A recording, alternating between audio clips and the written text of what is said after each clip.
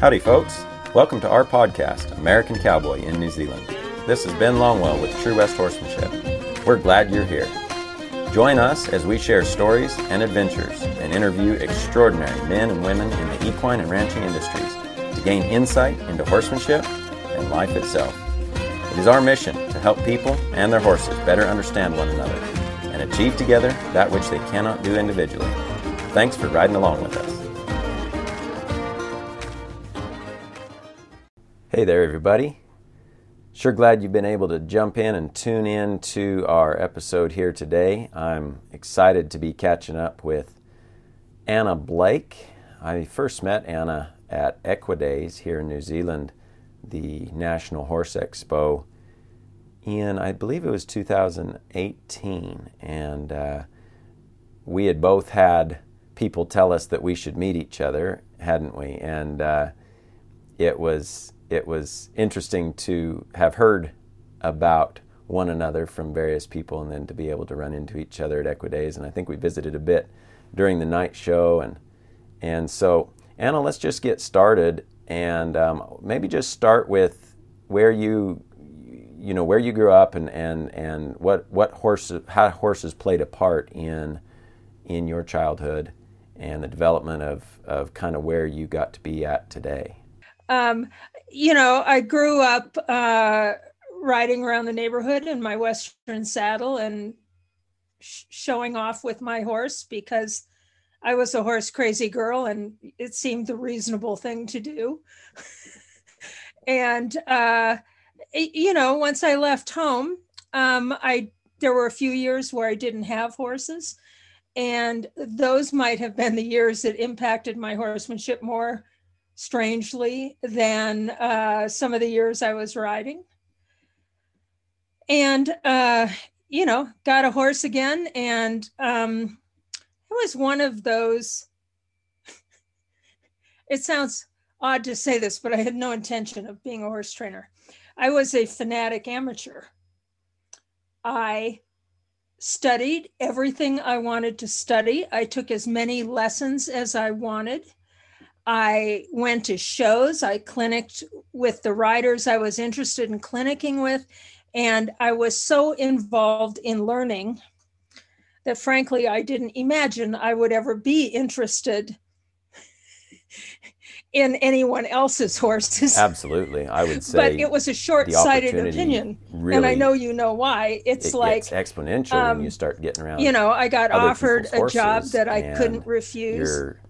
Like and you then said, you're it dawned on me that I could own everybody's horses. Such a great student of the horse, and you're wanting to learn everything that you can. And eventually, I got lucky enough to be able to, impart some of meet vast that which numbers. You've learned and I know that to you others. give You're still in the learning process, as well as instruction. And trying to teach other people or help the other thing horses. about giving you clinics continue and to traveling, learn and grow and develop we yourself. do that, or at least and the did that opportunities before get the pandemic. multiplied. As you're you able just to have get an around all these other horses and different to learn situations from so many and different more horses people, and I don't think we'll ever get to the bottom of the barrel on that deal. It's a pretty amazing. Don't you feel like that opportunity. Perspective changes how you train? Pretty exciting some, the way that works. It some? Yeah, I agree so much.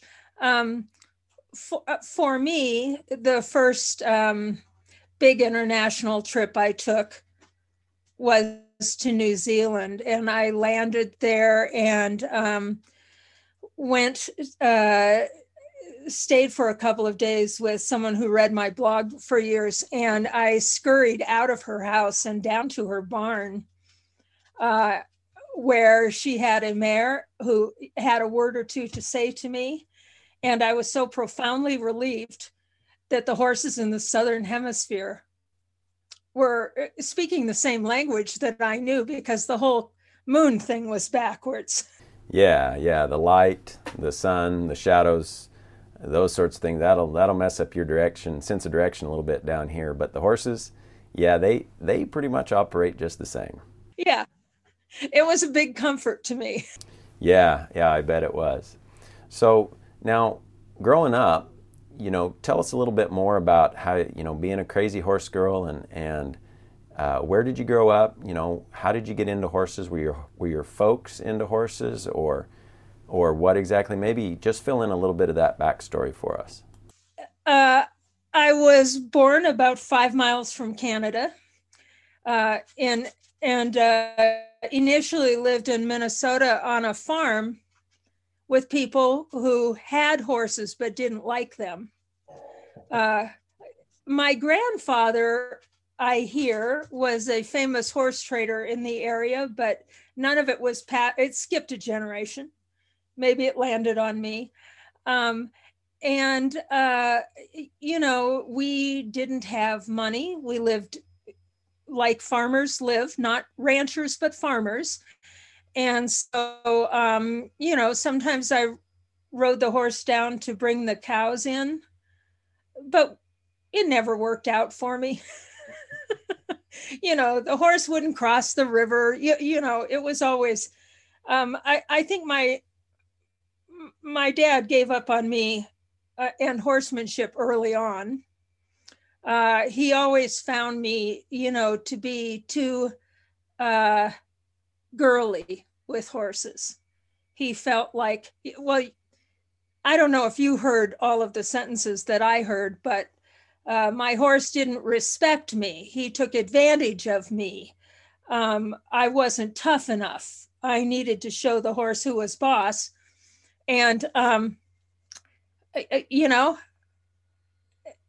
did you hear that growing up? Did people? Yeah. Yep. I've heard all those statements a few times for sure. So I have a memory of when you and I met. And it could seem like I'm teasing you, and I probably am. But you and I met, although we didn't talk much, at Equidays, and we were sitting across a table from each other. Yeah, that's right. Yeah, we were in the what do they call it? The place where the special people sit. I don't know how we ended up in there. Yeah, exactly. I have no idea how we got there. But something went on in the arena that was meant to be funny that I didn't think was funny. And it was kind of against a horse. And I think Natalie was next to you and you were straight across from me. And I looked over at you and you looked like this. And then I looked at Natalie and I looked back and I thought, a hat. I have a reason to want a hat.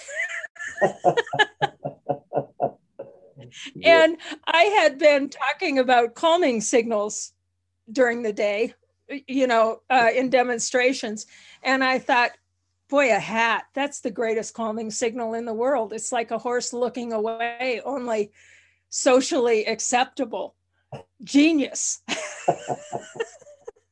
Yeah, I remember that evening and getting to visit a little bit about various things as we watched different stuff going on in the arena, and it was good to be able to catch up and have a little visit there, but it was over too soon. I wanted to visit with you more, and that's one reason why I'm so excited to be able to visit today.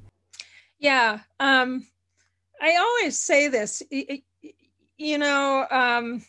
didn't hire us to come there and talk to each other, sadly enough.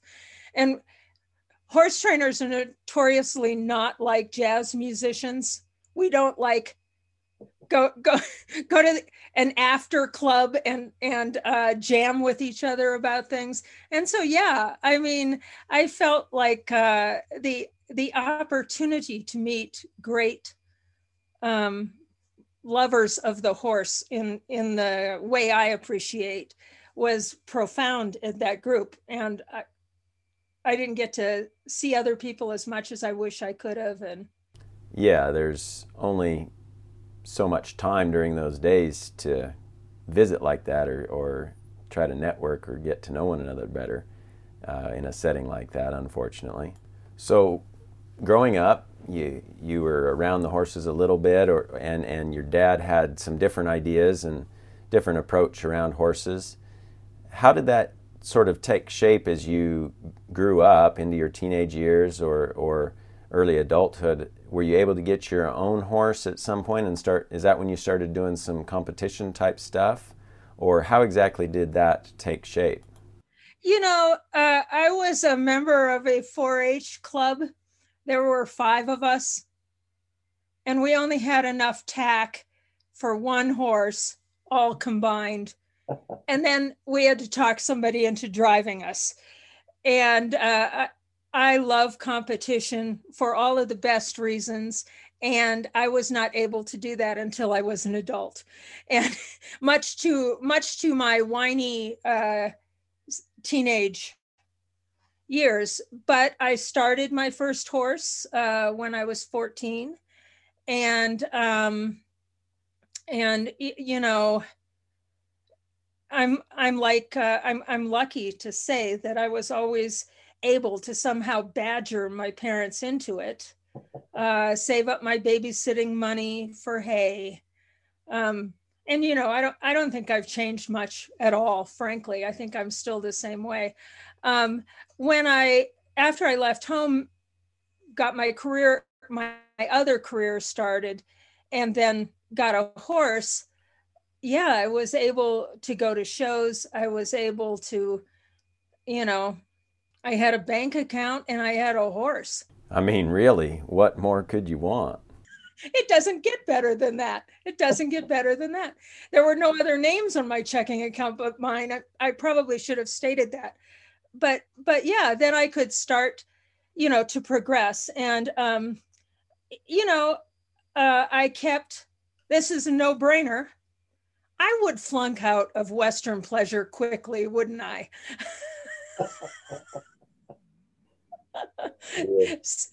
So would you. Yeah. And so, I'm like wandering through what else I can do. And so I wind up reining for a while. And, I continued to look. I saw Western pleasure as kind of a beauty contest. And what I was looking for was like relationship events.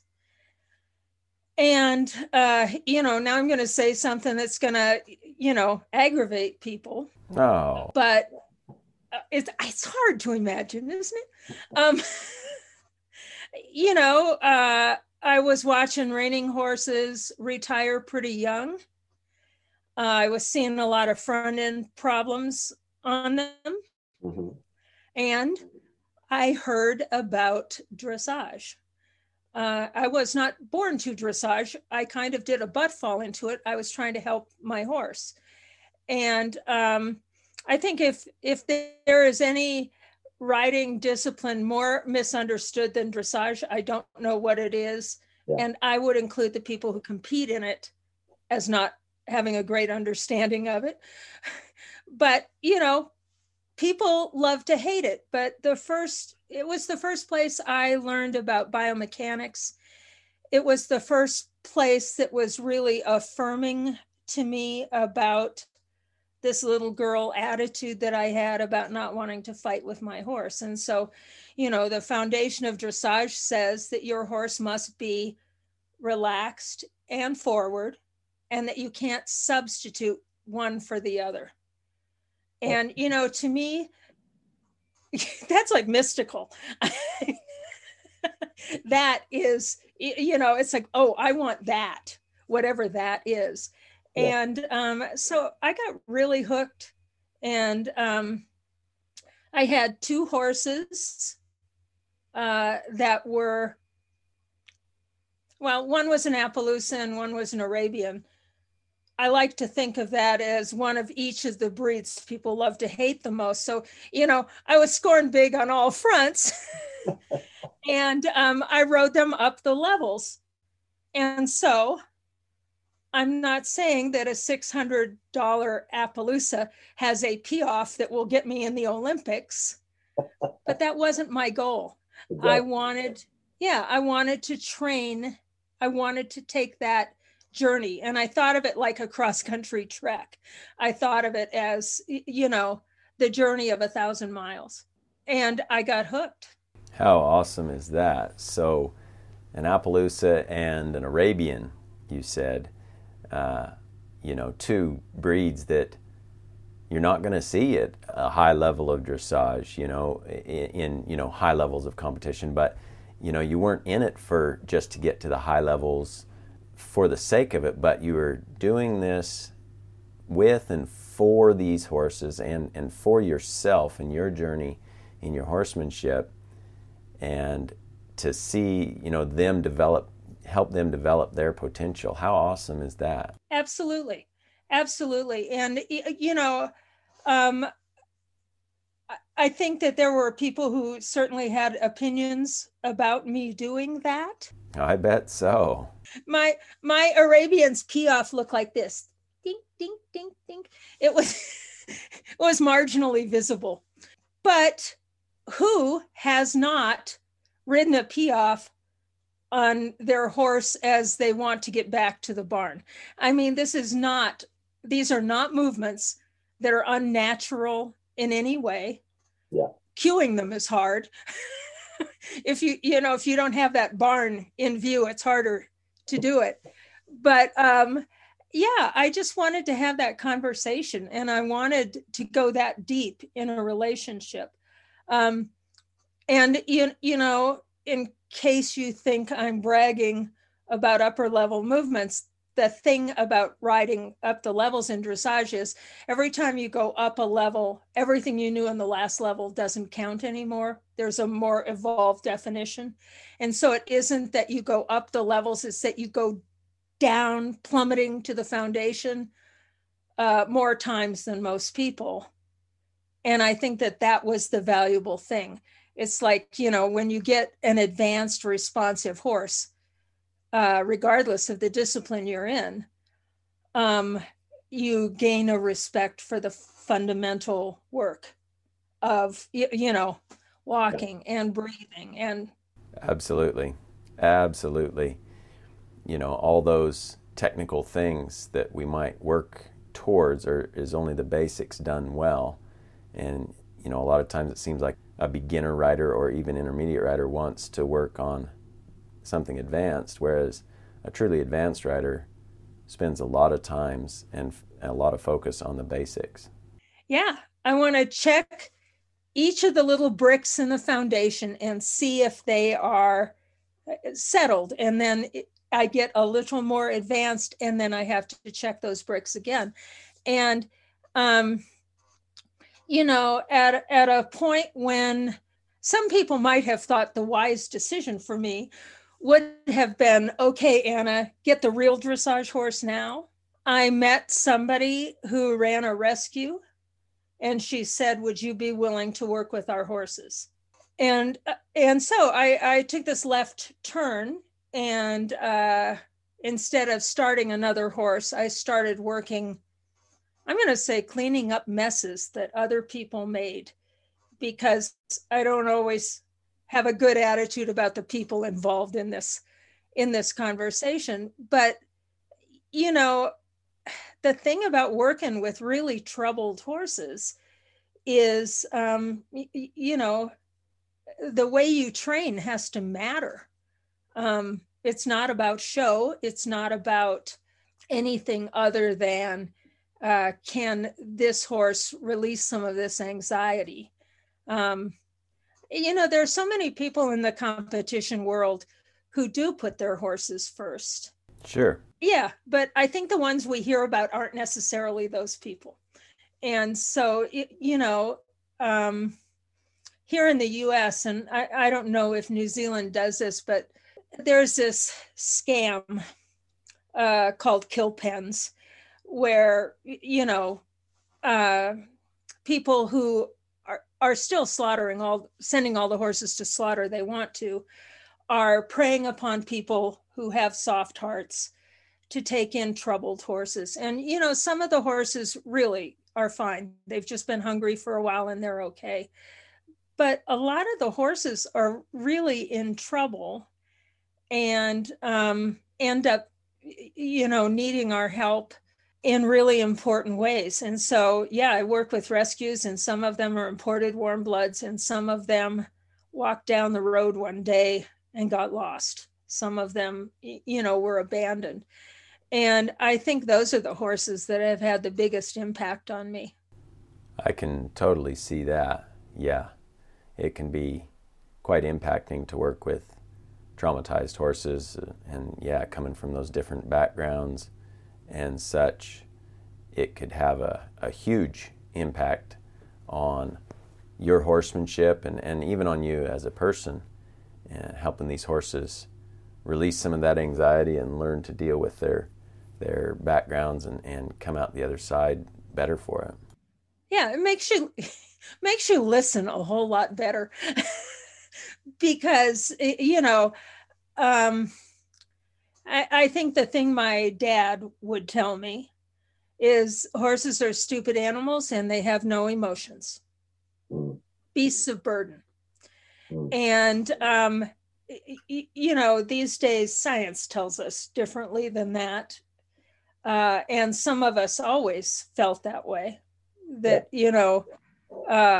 clearly horses had emotions, and clearly a horse that was punished repeatedly behaved differently than others. But to me, the most exciting thing going on in the horse world right now, and I mean, I think we're really close to a huge paradigm shift in how we train horses.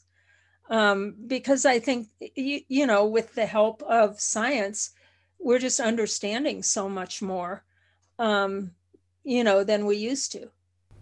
Yeah, it's quite exciting to see what I call a revolution in horsemanship, just continuing to grow and develop and spread in around the world, but also across different disciplines. It is very exciting. Yeah, yeah, I agree. It's not perfect, and it may not happen in my lifetime, but I'm I'm going to keep squawking about it because truly, I mean, I think sometimes people feel like, well, humans are extremists. So we think we should sit in a pen with horses and call it a partnership. Or we think we have to beat them into submission because this job we want them to do is really difficult. And this elusive middle place seems to be very hard to find. Yeah. Do you feel like you seek the middle place? I do. I do really try to. I think I understand what you mean, and it can be difficult. But I was just writing something this morning about horsemanship. How in horsemanship there's a time to be gentle, but there's also a time to be firm. It's patience, it's consistency, yet flexibility. And so there's these concepts or principles that are always true, but not always applicable, depending on the situation. Yeah. And, I mean, I don't want to go spiritual on us or anything, but that's an evolved concept for a human brain. And, I like to quote Tom Dorrance. He said two things. First, be consistent. And second, change things up. Thank you, Tom. That's so clear. Yes. Yeah. And, today I was on a Zoom meeting with a farrier and a horse and the horse's owner. And all of us are there with the benefit of technology. And, this is a horse that is very challenged. And what I want to say is, we weren't there for her, meaning she was there with some other farrier who had hogtied her in the past. And we're working with her. She is making great changes, but all the training technique in the world is not going to help her. She's still in her memory and in her emotions, and we have to prove to her that we're not going to do that. And I think that's where the challenge comes with techniques or training goals or anything else that we want to do with horses. They have a memory. Yeah. they remember their first trainer, their first farrier. And so, I think we do have to get deep into things that are nebulous. I would love to have, a 3-step process to the perfect horse, and I would only charge $10,000 for it. And people, I'm sure, would line up to buy it. It's just, it wouldn't work. Horses are individuals, and I think that that's the challenge in the work that you and I both do, is that the same thing isn't always going to get the same answer. That's exactly right. And that whole idea has probably been one of my biggest soapboxes or longest running soapboxes. The horsemanship cannot be condensed to a formula or a step-by-step program or a curriculum. And obviously there's some great concepts and principles in those programs. The ideas are there. But until a student or a person can own those concepts here, and inside of them really feel what needs to be done when and why, and understand from the point of view of the horse, so that they're not just going through a mechanical step-by-step process, but they're truly adjusting to fit the situation, as Tom Dorrance said, then only then can they really be successful in the truest sense. And I just have always run into a lot of people who get stuck in one of these programs. I remember when I first started getting clinics going and getting some things going here in New Zealand, just seeing it time after time, so many folks getting stuck somewhere in that process because they had an idea of what to do sometimes in a situation, and maybe they'd had some success with it, but there come a point when, due to the circumstances or the situation or the horse or whatever was going on, it just didn't work, and then they didn't know how to adjust to fit it. So they didn't have enough understanding of why and when and how. They kind of just had the what, or the technique, the basic idea of the technique, and then they'd get stuck, or they'd get lost or frustrated or injured. And it's just, there's so much more to it than that, and until they own it for themselves. And that's probably one of the biggest questions that I get. People are always asking, like, well, what do I do when my horse, won't do this or wants to do that? What do you do? And I always feel like it's kind of the wrong question to ask. If we understand why we're doing these things and why the horse is doing what it's doing, if we understand when we're to address something, when we're to do something about it, if we understand how then to communicate in the best possible way, then a lot of times the what, or the technique, what we're actually to do, is informed by that understanding. Yeah. I think for me, I work really hard to see it from their side, from the horse's side, because they don't have human logic. And some of it is just as simple as, oh, I just want my horse to get in the trailer. Well, now Ben's going to talk to you about why. And,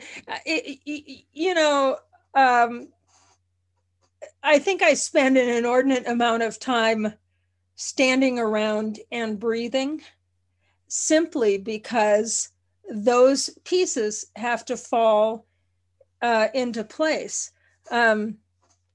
My friend Chrissy says that when she was learning to train horses, Chrissy McDonald, when she was learning to train horses, every technique she learned worked on 9 out of 10 horses. And it's like, here's the problem. We keep getting the 10th horse, and we have to, find that message.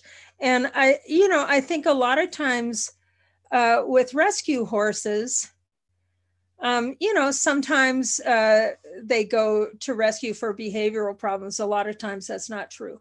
It's hard times. There are no big villains.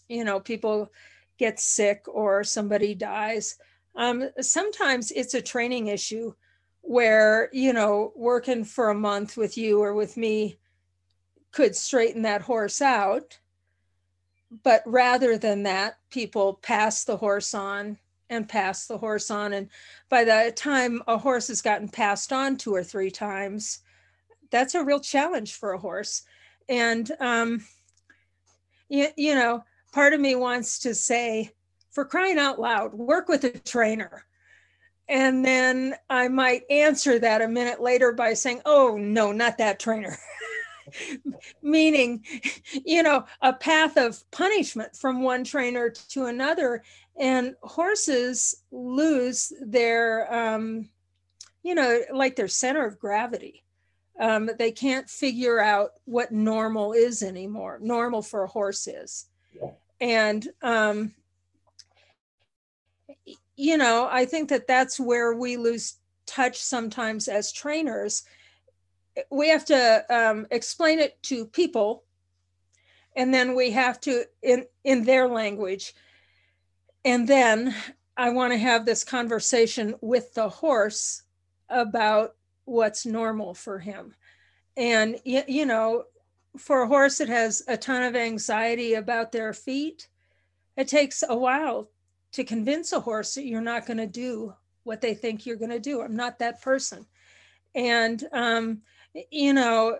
the combination of a horse that's been challenged and an owner who has a lot of passion to get it right and to help their horse. I mean, why would anybody do this for a living? Yeah, exactly. It can be so tough. And, I've had some horses, as I know you have as well, where just being there, you're right there with them, standing next to them, you haven't asked for anything, and they're already anxious. They're already expecting trouble. They, like you say, they don't know what normal is. They're not okay just in that first, in that basic situation. And you can't halter them without it. You can't bring them into the round pen without it. You can't really ask them to do or try to communicate anything without this anxiety. And I too have spent an inordinate amount of time just breathing and just being there and just waiting for them to let down and turn loose of a bit of that and figure out that maybe it's not such a bad deal. And it can be painstakingly slow for some of them to make those changes in a lasting way where they can look up and see you coming and be glad to see you and not be anxious about it. Yeah. I mean, there are words that people throw around. And, there are words that I can't even use anymore, like respect, because the truth is, I think we're the ones that are supposed to respect them. And that word has been stolen. Yeah. I think we talk really cheaply about the concept of trust. I don't even think we understand it all that much. Half of us don't trust our families. And yet, we are attempting to do this magical thing between two separate species where something as sacred as trust is exchanged. And, why would anybody think that was quick or easy or a 3-step process? Yeah. Sometimes I think we get complacent about this thing we are doing, which is actually really incredible. I totally agree with you.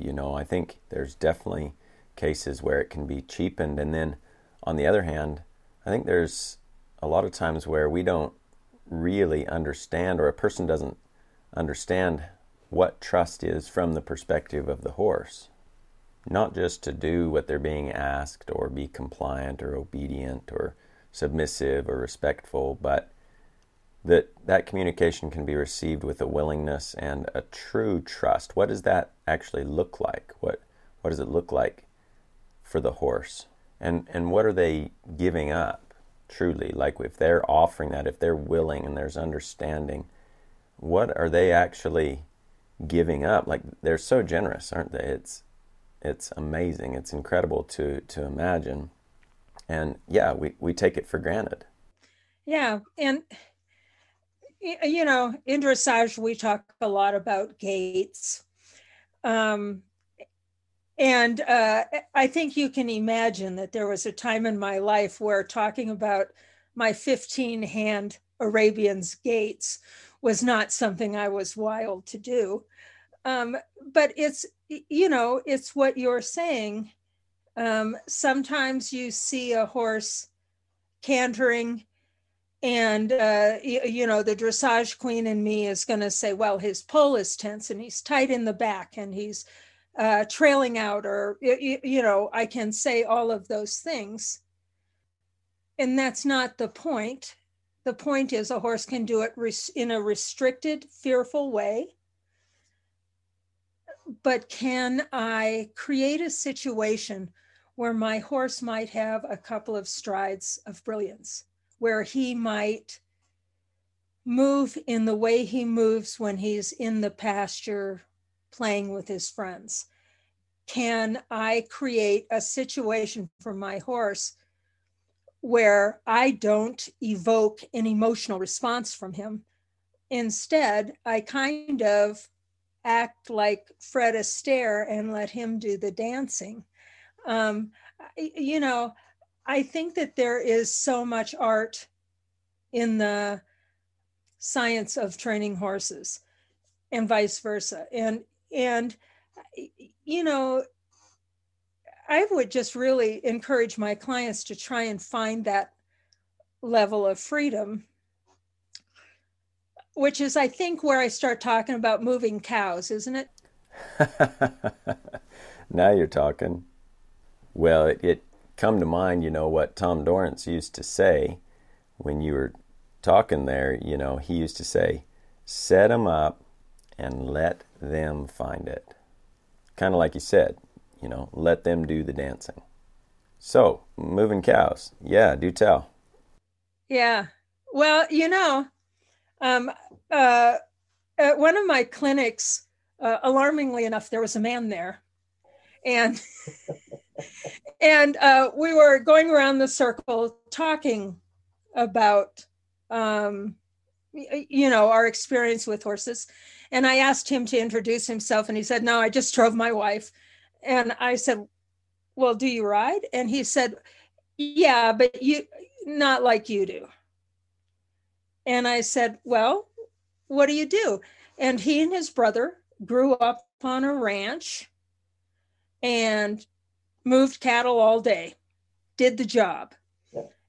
And he was, not apologetic for it, or maybe he thought some dressage queen was going to rip his head off about it. But I said to him, did you ever micromanage that horse's face? And he laughed. He said, oh God, no. And I said, did you let him pick his stride? Did you let him find his way across the ground? And they said, oh God, yes. And, I said, wow, what a great freedom for a horse to have. I think that there is that same freedom in dressage. I think there's that same freedom in any kind of training we do. But yeah, it's like if the horse does what I say, I suppose my ego, I get to act important, and I don't know, maybe I'll get a hat. I'm just saying that to tease you. I'm going to tease you about hats until I get a hat of my own. What you're doing is showing off your skills, and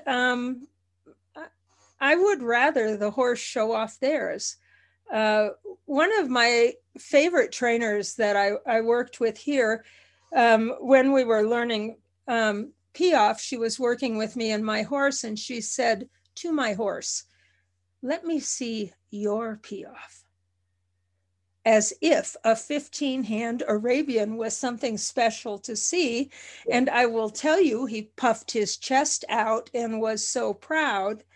And, that's the deal. It's like if we look at every horse for what they are not doing and not succeeding at and falling short on, you will get just what you see.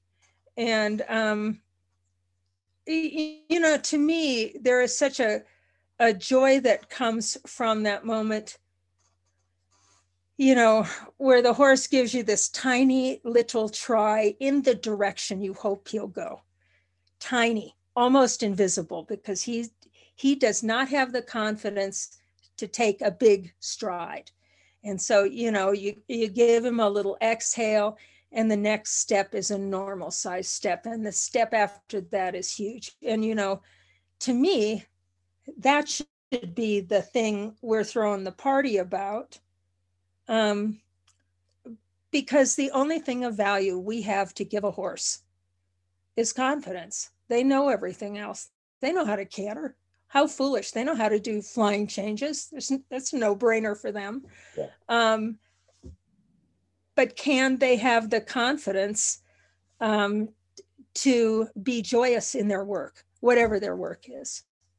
That brings to mind, I caught the end of your demo when you're down here at Equidays, and I think you said, learn to say yes more to your horse. And you're doing your demonstration where he's taking you for a walk.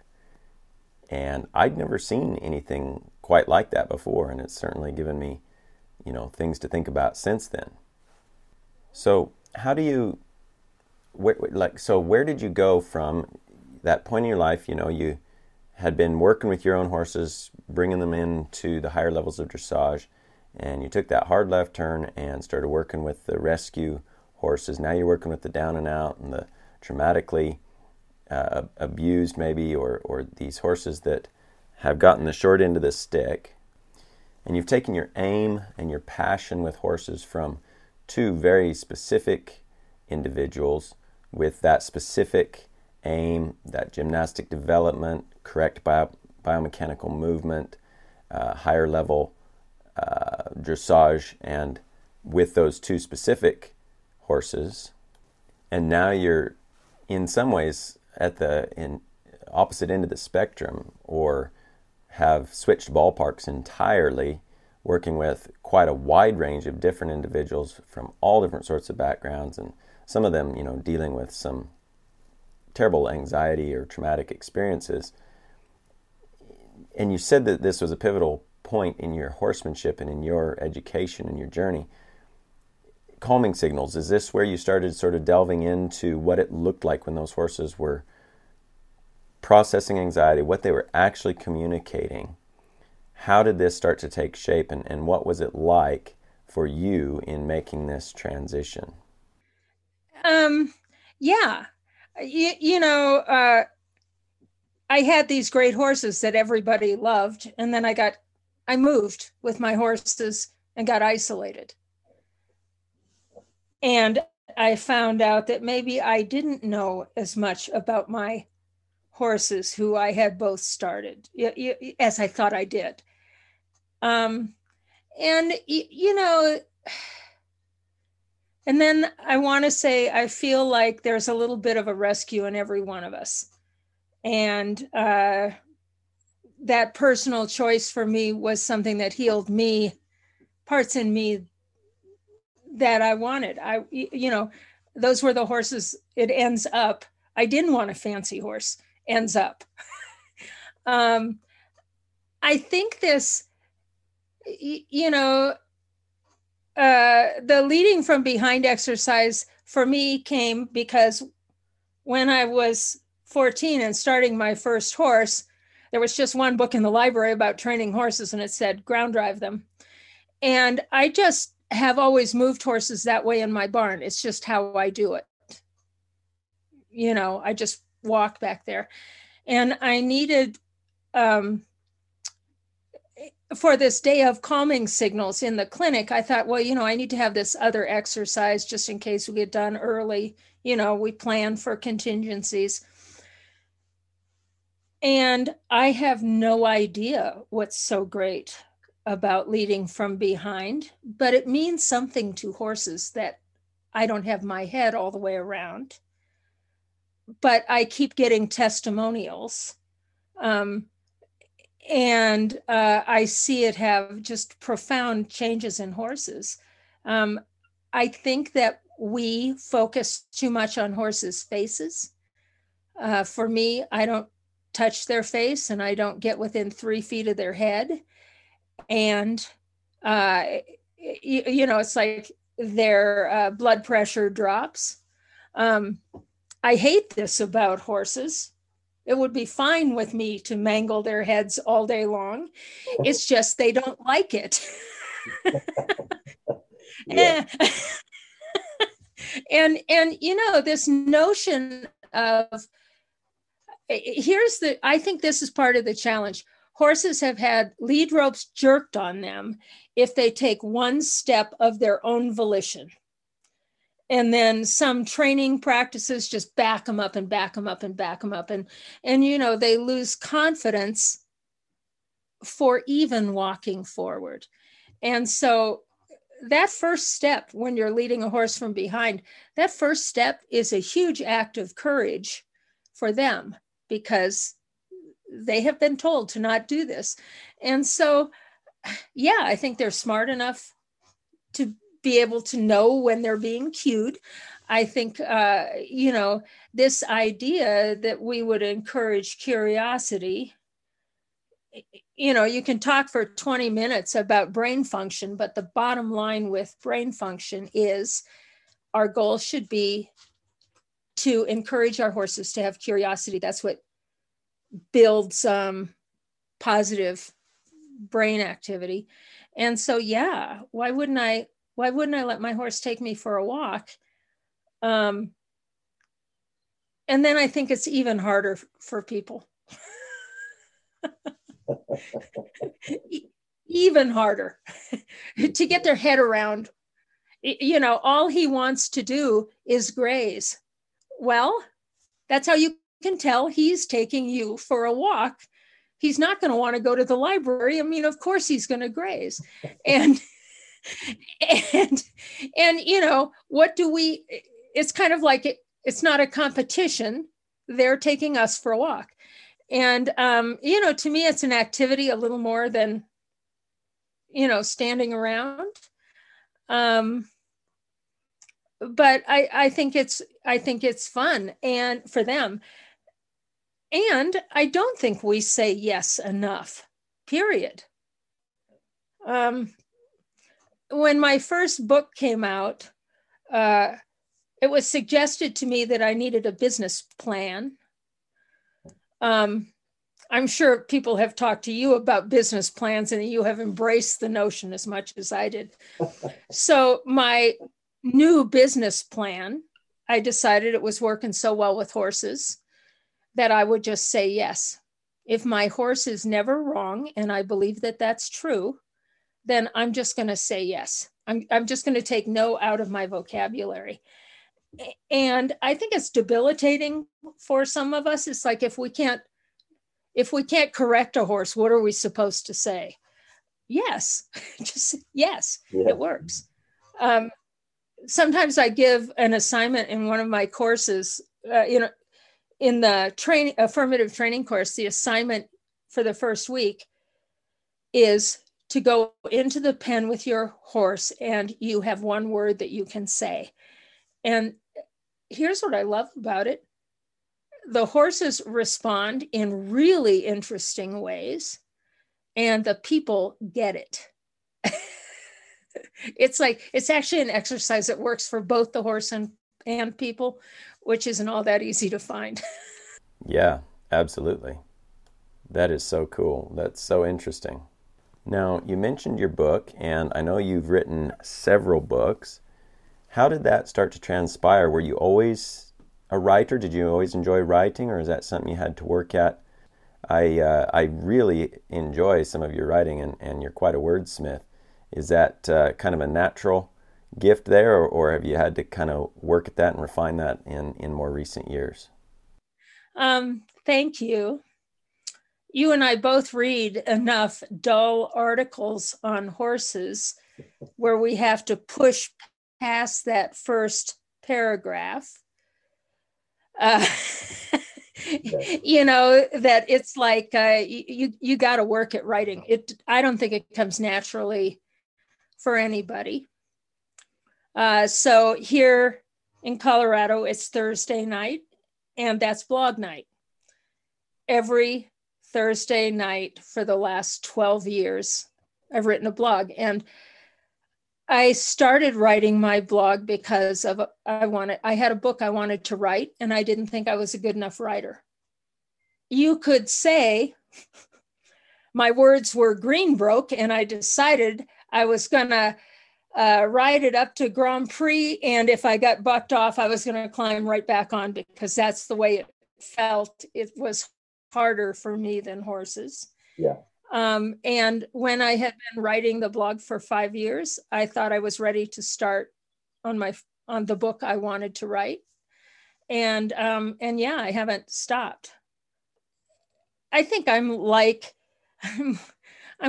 all of us. I have a huge debt that I owe horses for what they've meant to me in my life, what they've meant to me personally. And this is my swan song. I'm not going to die this week, but there's a really good chance I'm not going to make it to the Olympics. And in light of that, I'm going to do everything that I can do for the things that I've gained from horses. And, I think that's why I want to say that I might be flattering myself, but I think that's the way horse trainers should be. I think we should lead with our love for horses. It comes as a shock to me to find out not all of us love horses, but we should be proud of that. And we should brag about loving horses. And I'm not saying that I thought the day would come that I would write poems about calming signals that horses give me. But yes, now I even write poetry, which is kind of a bigger challenge for me. And my recent book got a book award in a non-horse category. I think I saw that. That's pretty cool. Well, yeah, and I mean, I would like the world to have a better understanding of horses, and I think we get too romantic about them, and it is my goal, especially when I'm writing about horses or writing in their voice. I work so hard to get it right. I might say what I think the horse is saying, but I don't do it to be clever or heartfelt or beautiful. I do it because I think we need to know who they are. Yeah. There's something about the way people apply human thinking or reasoning or logic to what their horse is doing or what it's not doing and what their motivations are. I guess it's just a human trait. It seems like all of us do it. I agree. I come at this differently. I never think that my horses love to deal with my emotions. I never think that. They have emotions of their own, and I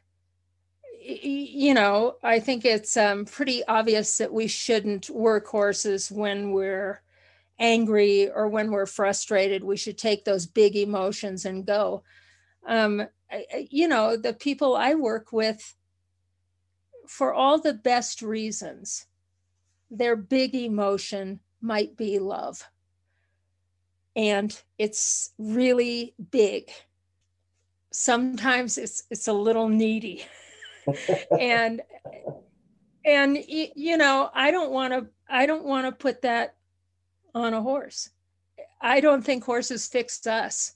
I think we fix ourselves for horses. And that's what it looks like to go through a long-term process with a horse, whether it's a 1,000-mile trek or training up to dressage levels or any riding discipline you're in. It is a journey, and it's not over until it's over. And we race to some pinnacle. Yeah, exactly. Would you say there's a horse that stands out in your memory, one that you'll never forget? You know, you sent me this question. And I started thinking, and I'm so visual, I'm nearly dysfunctional about it. Not only do I see things, but I remember in visual ways. I thought about a clinic that I had in New Zealand that had 3 mares and 2 geldings that I will never forget, which was practically the whole clinic. I remember all of them. I think, people think that when a trainer only sees their horse for an hour and then never sees them again, that it just falls into a mental trash heap. I wish I just remembered one. I remember thousands, and I remember tiny details. And, there are certainly horses that save my life about every 2 years through my whole life. There are horses. I wrote about my grandfather horse quite a bit. And, he was profoundly meaningful to me. But he stands there right over my shoulder with every clinic I give and, nips my backside if I leave something out or act like I'm a little too important about something. And so it's not really remembering them. I think that there's an old country and Western song that goes something like, "How can I miss you when you won't go away?" I think that's how I feel. They're all right here. I think I have been the luckiest woman in the world to have, had this experience, not just with my personal horses. It's such a, it sounds dorky to say it, but it's just true. Don't you feel privileged when people bring horses to you to work with you? Yep. That is sacred. I have a horse out in my barn that boards here.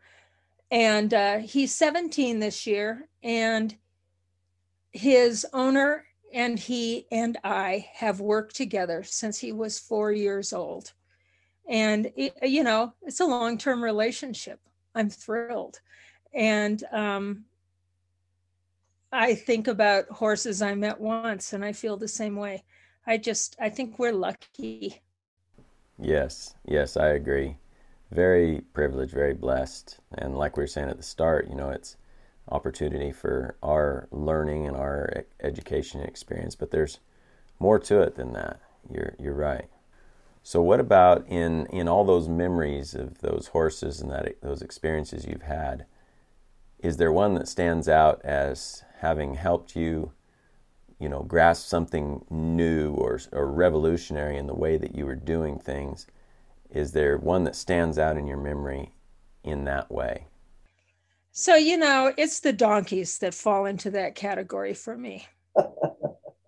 There is this one particular donkey. I was hired to work with 3 draft horses and 3 rescue draft horses and 2 rescue donkeys. They were moving to another state. They were going to go on an 18-wheeler. There was going to be a ramp. We didn't have the trailer parked in the pasture. And so I worked with them for a few months. And this donkey, his name was Wyatt, and he was a rope donkey. And so every inch of his body was covered with scars, and one of his ears was broken over. And, I didn't even want to work with him, meaning I didn't want him to even begin to think good things about people, because we didn't deserve to ask him to do anything. And, the day came, and there were a bunch of people, and there are the guys who are driving the truck, and, they're on a schedule. They're not happy to see me there. I don't know why people aren't happy to see women horse trainers show up, but sometimes you really get that sense, just saying. And so, I start with this big Percheron gelding, and he walks right on. And then I take these two other draft horses on, and it was a toss up, but it took about 15 minutes to get the other donkey on, and then it's just Wyatt. And the ramps are narrow, so I either had to face him or look away, and looking away is smart in some instances, most. And in his case, and it probably took me 25 minutes for his first hoof to hit the ramp. He did this thing that donkeys do. And I think you work with donkeys and mules, don't you? I have worked with a few mules, but no, I actually haven't worked with donkeys. No.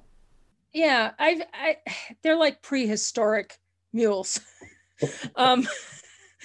And it is just every ounce of courage he has to put that one hoof on.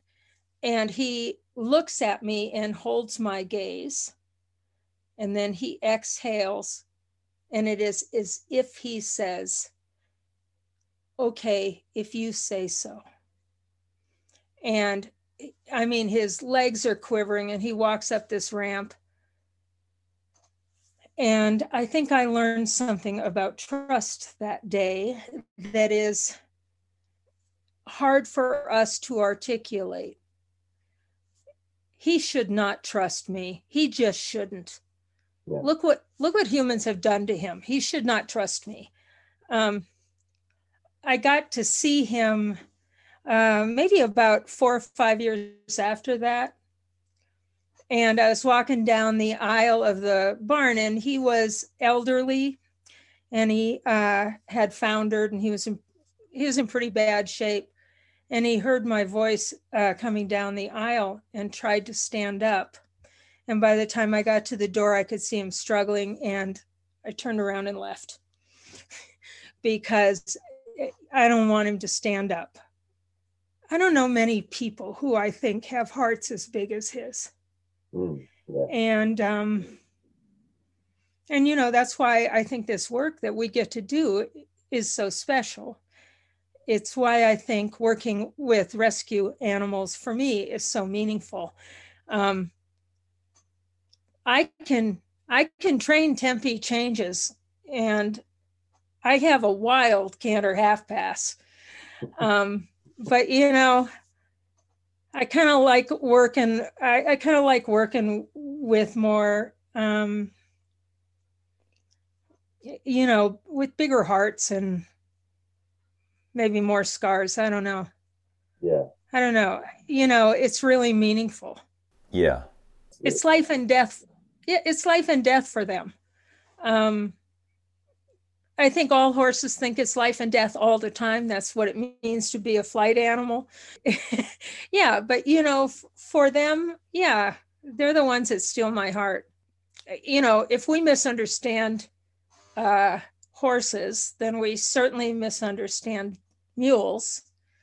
And I have had a long string of donkeys come through my place, and I always feel like you better get it right.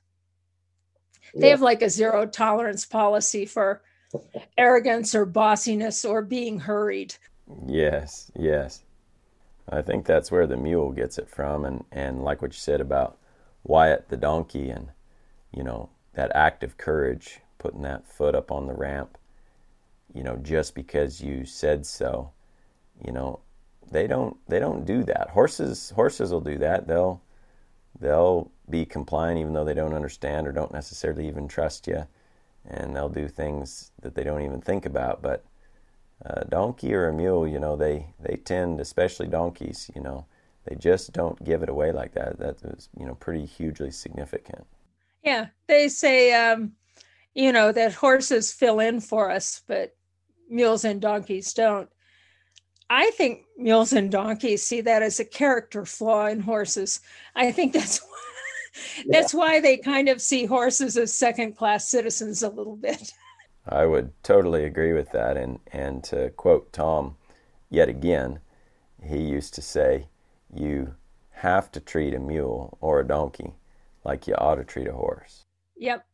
I think it can be, for some horses, it can be easy to intimidate a horse into work.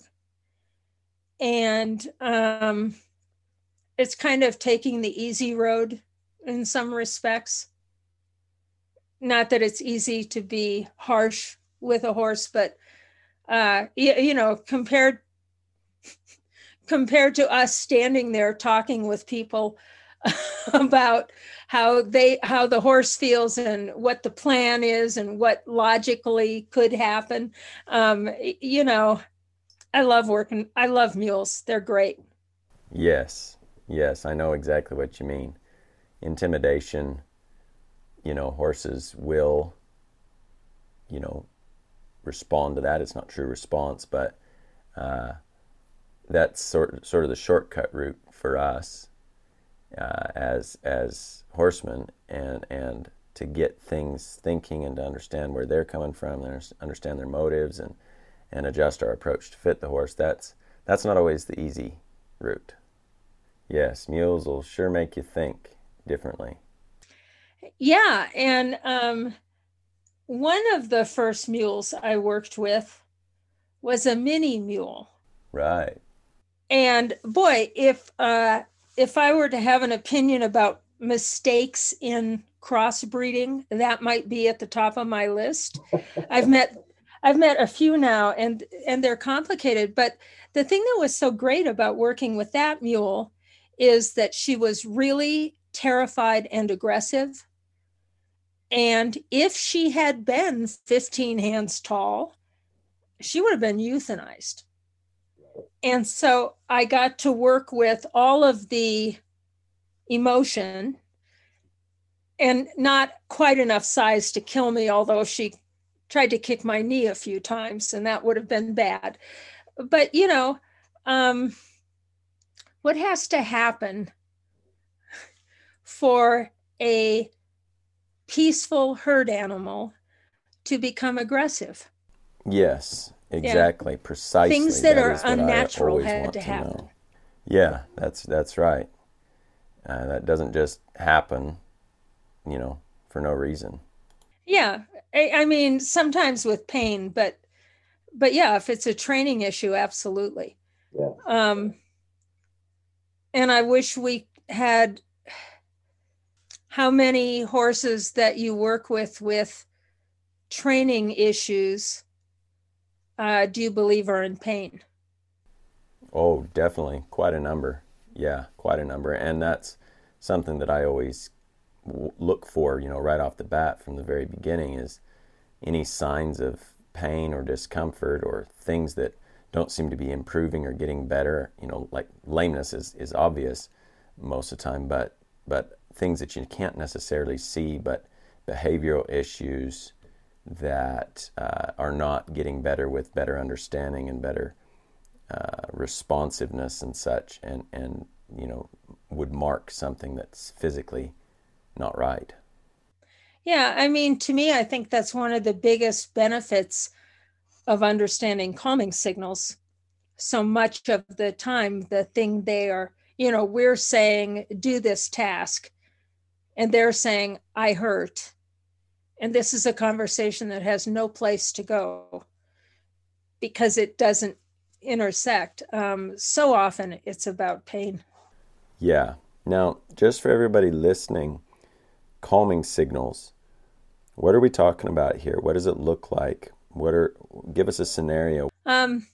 So a calming signal is a message that a horse or animal or person with their hat across the table.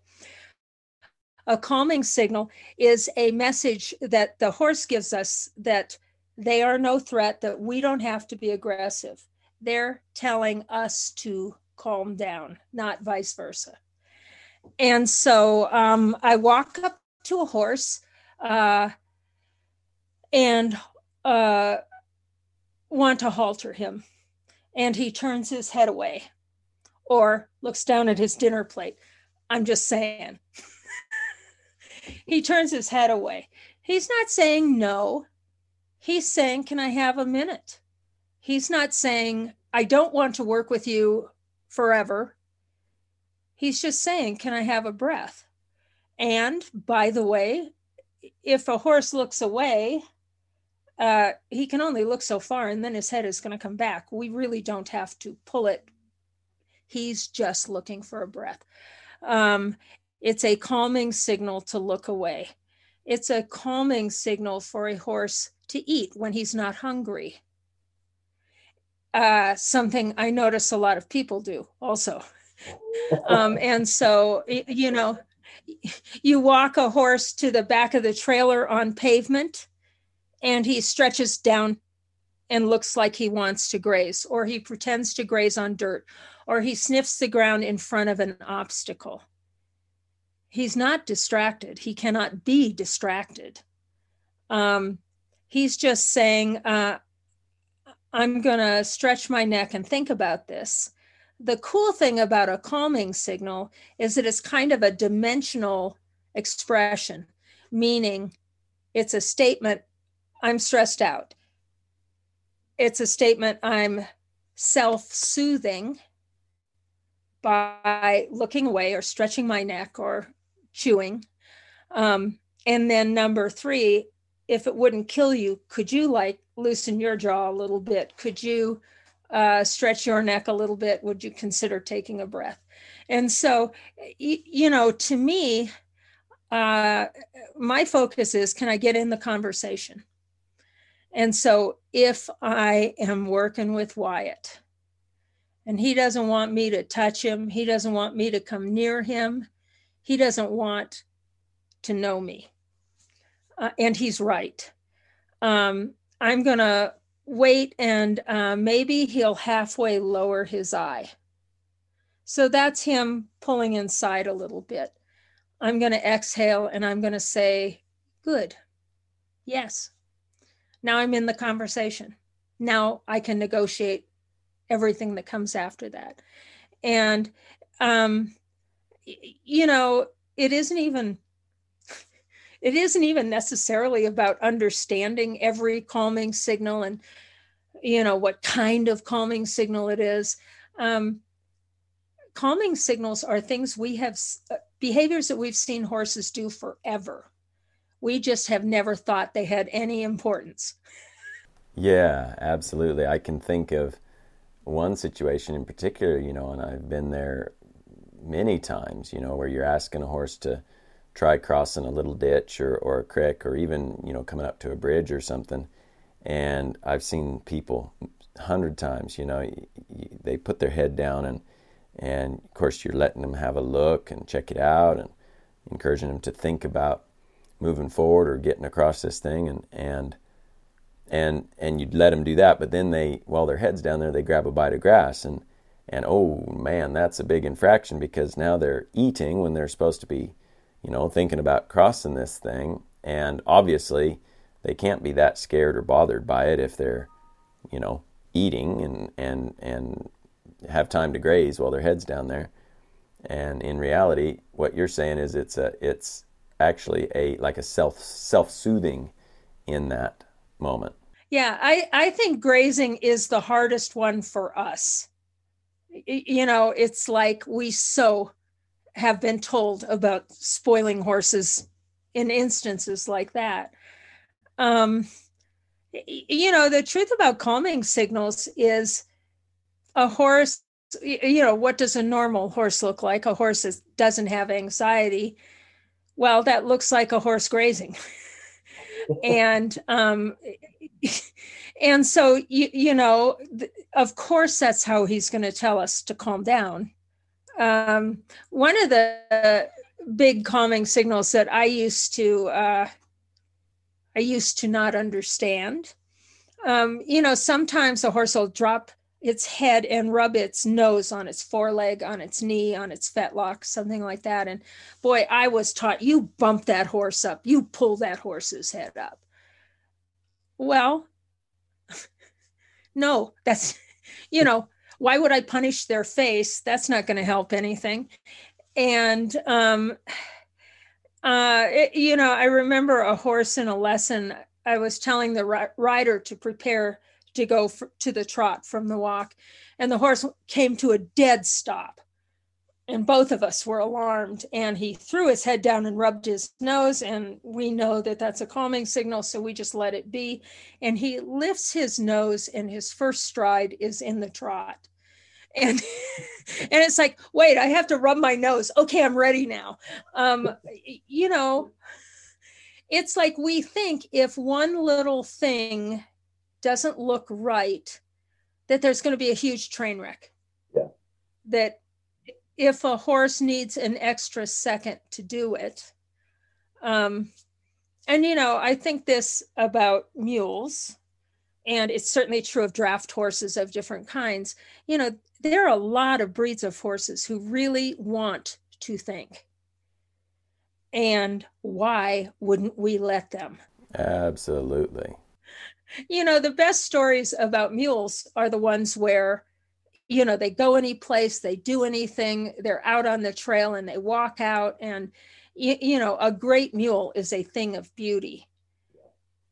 But they get that way because they had time to think about it sometime in the past. In the same way we see the past tense of bad training too often, we see the past tense of good training and don't always appreciate, what it takes to have a happy, responsive mule or horse. Yes, absolutely. I think a lot of times it's easy to take that for granted or to not recognize what it might have taken to reach a certain point, or for a person and a rider to have achieved something. I remember a situation with the Wild Horse Challenge that I was part of down here with the Wild Stallions, the Kaimanawas, a number of years ago, and he's easily one of the toughest horses I've ever worked with, and he taught me a great deal. But, whenever the public saw him, he was calm, cool, collected, just a little sweetheart of a deal, and everybody loved him. And they didn't see the blood, sweat, and tears, the hours and hours and hours that I spent with him and the things that we did and went through. And every once in a while I'd have somebody comment about him, and he has this presence about him, like in the Maori language here, they call it mana. And he has this presence, and so you'd have a person, they'd comment about him, and then they'd turn to me and say, "You've spent a lot of time with this horse, haven't you? You've done a lot with this horse." And it wasn't about me or what I've done or my ego or anything, but just that person recognizing the current state of affairs is the product of a purposeful process. And yeah, sometimes it's just easy to just think, oh, well, that horse is just forward, or that horse has got a good mind, or yeah, he's real athletic, which may all be true, but it doesn't negate the fact that the time and the effort and the quality of what goes into what you're seeing in that moment. Yeah, it's like there are two categories of horses. There are problem horses, or horses who never had a problem. And I think, yeah, it is funny. And, I think part of my job as a trainer, especially when I'm working with people longer than a weekend, part of my job is to remind them where they were a year ago. Because I think we lose that perception. he gets to look like a genius horse, and he is. But, it is, whenever I see a really great ride, I always know that it did not take place in that moment, that it had a real long windup. Yeah. And, I think that that's what we should be in horses for, is the long term. Yes. Yes, absolutely. So, one final question, and I think you've probably pretty well answered it, but what would you like to be remembered for, or what legacy are you building? So, when you ask people about their legacy, and I refer to myself as a gray mare, and I do this for a reason. Half of the people in the world don't like mares, and I think that sets them up to have their feelings about me. And half of the world really likes mares, and they'll be my kind of people. Asking a gray mare about her legacy, I think I am my horse's legacy. I think that, when I wrote my memoir, the silly reason was I wanted him to get credit for me, not the other way around. I wanted the people in my life who hadn't been supportive to not be mentioned, and I am his legacy. And I think for all of us, we're stuck in this, one more continuum where half of our heart is with the horses who have gone before that we wish we could have done better for. And then at the same time, we're always looking ahead for the horses ahead of us, whether they're going to be our personal horses or horses that we get the privilege of working with. And, I just want to find my place between those two places, or I could give you a simple one-word answer, which wouldn't be like me, but let me give it a rip. Here's my legacy. Yes. Yes. There you go. Absolutely. That sums it up. I think you did sum it up well there, and just making a difference for the horses that you're around, you're seeing, you're having an influence on every day or in the moment. You can affect them right now and help them work through anxiety, or learn to trust, or learn to deal with what they've experienced. And just recognizing where that horse is at, that's a legacy that's been being developed continuously in the present tense. And it may be too late for those ones that we've been around or tried our best with in the past, but it's too late now with those, and yet daily you're developing that which will help the next horse even better and better. So it's a future legacy. Exactly. Anna, I wish we had more time to visit, and it's been great to catch up with you more and hear more of your story. Could you give us a little rundown of where people can find out more about you and maybe follow along with what you do, your website, your social media handles, and also about your books, where people can track those down? My website is annablake.com. Very original. Really easy. Yeah, it's an easy one. Yeah. This year that I wasn't able to travel, I started trying to make friends with technology, which is like this whole other level of horsemanship. And so I've been teaching online classes, and I'm shocked at how well they work. But I shouldn't be, because look at how well this conversation went. So I teach at a website called Relaxed and Forward, spelled out, .mn.co. My blog is on my website. My books are available at Amazon, but I think you guys down there want to get them from the Book Depository. I think they're a better source. Yeah. Awesome. I'm all over Google. It's that thing. I write every week, so Google knows exactly who I am. That's good. That's good. And you're on Facebook and Instagram? People can find you there? Facebook.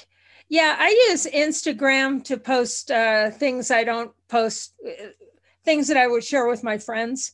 Yeah. Meaning, today I posted my llama and I in a downpour of sleet and hail and thunder. But yeah, I'm on Instagram and I think it's Anna Blake 9. And I'm on Twitter. Not that I'm aware that I am. I just hit the share button. That's all I do. I just say yes and hit the share button. Yeah. I find Facebook to be a wonderful place. I know I'm not supposed to. People are really nice. They say kind things to each other. They support each other. It's great. I think, like with many things, it sort of is what you make it. And when you develop a culture like that and surround yourself with those types of people, yeah, it can be an incredible thing. Yeah, I think through the pandemic this last year, in my courses, there were people from New Zealand and Australia and England and all across U.S. and a few other places. And, I guess it didn't occur to me, but people made friends with each other and they talked to each other outside of the courses and, sent messages to each other. And there's no reason to feel isolated. There are lots of groups, and I'm sure your followers do the same thing. You don't have to beat up horses and you don't have to beat up each other. You could just, I think get along is a phrase that I read in your literature. And I love this phrase because that's what the cowboys used to say. It was a horse I could get along with. Well, it is us that's supposed to get along. Yeah. And so, yeah, I agree with you. Absolutely, you bet. Well, thank you again, Anna. Thank you so much for taking the time to visit with us. And I know you're very busy, so I really do appreciate your time. And perhaps someday we'll see you again, maybe either in Colorado or down here in New Zealand. I hope so. That would be great. Thanks so much, Ben. Good to talk to you. Good to talk to you. Well, that's all from us today. Thank you for listening to American Cowboy in New Zealand. If you like this episode, please share and leave your 5-star rating or review. Remember, you can find us on social media or our website, truewesthorsemanship.com.